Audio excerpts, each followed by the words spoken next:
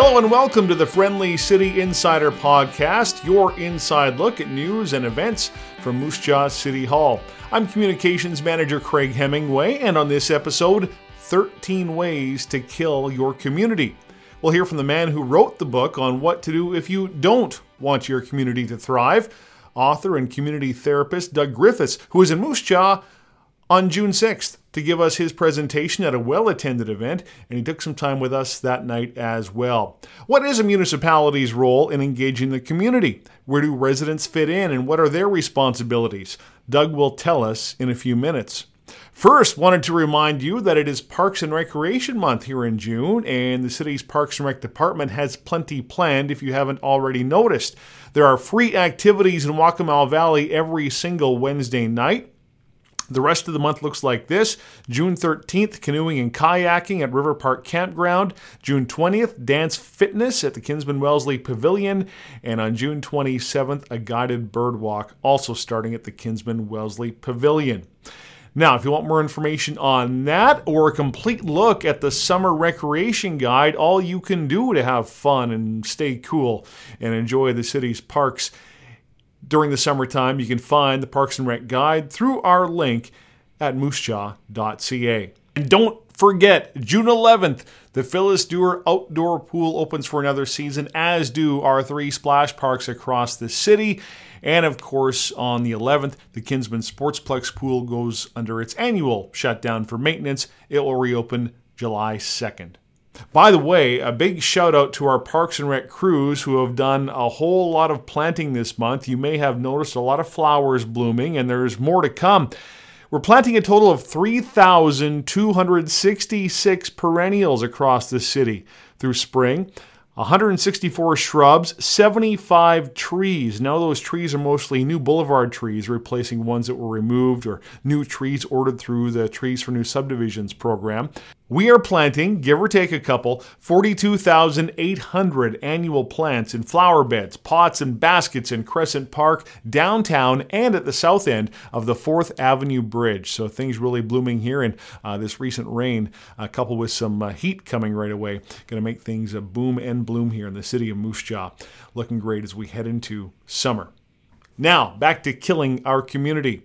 Doug Griffiths grew up in Coronation, Alberta, lives in Ardrossan, just east of Sherwood Park. He became an MLA at the age of 29, and during his time in government was a parliamentary assistant to the Minister of Agriculture and Rural Development, was involved in numerous committees, and has chaired the Standing Committee on Energy and Sustainable Development, Rural Development Strategies Task Force, also MLA Steering Committee for Rural Development, and was Vice Chair of the Standing Committee on Public Accounts. And through his time in the government, spent a lot of time, several months on the road, visiting almost every single community in the province of Alberta, and finding out what was working for those communities and what wasn't working for those communities. And through those visits, he stumbled upon a lot of common factors in those that weren't succeeding, and those that were, in fact. And they formed 13 Ways to Kill Your Community, a book that is now in its second publication, and he's coming up with even more ways that he's discovered over the years. Doug himself now is president and CEO of 13 Ways Incorporated, a company he founded to give consultation to struggling North American communities. And he visited the city of Moose Jaw this week, gave a presentation at the Moose Jaw Museum Art Gallery, Performing Arts Theater, and did spend some time with our city council and administration to do some strategic planning as well on June 7th. And he was able to take a few minutes with us, talk about his book and our community. And before we get to there, I will give you the 13 ways. Real quickly, here are the 13 ways to kill your community according to Doug Griffiths. Don't have quality water. Don't attract business. Ignore your youth. Deceive yourself about your real needs or values. Don't shop local. Don't paint. Don't cooperate. Live in the past. Ignore your seniors. Reject everything new. Ignore outsiders. Become complacent. And don't take responsibility. Now, we're not going to go over what's behind all of those 13 ways. You can get the book and read for yourself. But since we did just talk moments ago about all the flowers being planted in Moose Jaw, some residents have asked us, why are we investing money in plants in beautification as opposed to more money maybe that could go towards infrastructure. We wanted Doug to elaborate on Chapter 6 to answer that question. Don't paint. A lot of people that say, oh, come on, that's beautification and it's nice to have, but we really need to deal with those core infrastructure issues. Except that as humans, we're attracted to aesthetically pleasing things, beautiful people, beautiful cars, beautiful houses, and beautiful communities are the same. And so if a community, and there are cases of it, where they overinvest in all the core stuff for 10 years, they invest every human resource, every dollar they have into the core stuff, but for that whole 10 years, even though they're improving the community, people aren't attracted to it. They don't realize how beautiful it is on the inside, and they keep driving by. And then by then it's too late. People don't realize how wonderful the community is. So the outside appearance of the community reflects its quality on the inside, just like with people. So it's important to beautify, to let people know you have confidence in your future and confidence in what you're going to be and continuing to become and how wonderful you are. It's the outward sign of whether or not you believe in yourself. So beautification is important for a community success. Yeah. You talk a lot about, and you've had so much experience dealing in various levels of politics, lots of provincial politics and otherwise. And so certainly you've spent a lot of time on the road engaging with voters and communities and finding out what they want. And oftentimes the things you'll hear maybe more and more in-depth comments than maybe say what the local politicians would hear, that sort of thing.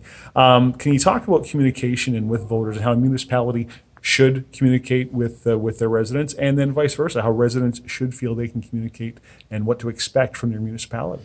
Well, I think at its core, the community and the municipality have to be open and honest with each other, be able to talk frankly, and be willing to challenge each other to find solutions. And traveling around all over North America, working with communities, I piece together what we hear are little bits of stories in communities become an entire picture of a mindset in the general scheme of things.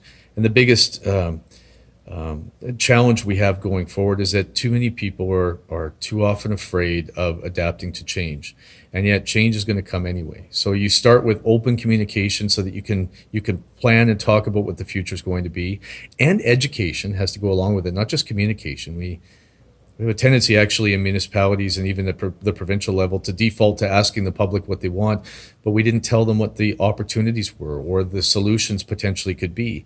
And as Henry Ford said, before he invented the Model T, he said, if I asked people what they wanted, they would have said faster horses. If you don't have some education about what the opportunities are in the future that come from the municipality, then you're asking a question that might not be terribly informed. So the municipality's got to provide a lot of new information about the opportunities and the decision processes, and then they can't be afraid to get blunt questions back from the public about what we're doing and what it means. And together you plan for the future and make sure you're ready for the change that's coming.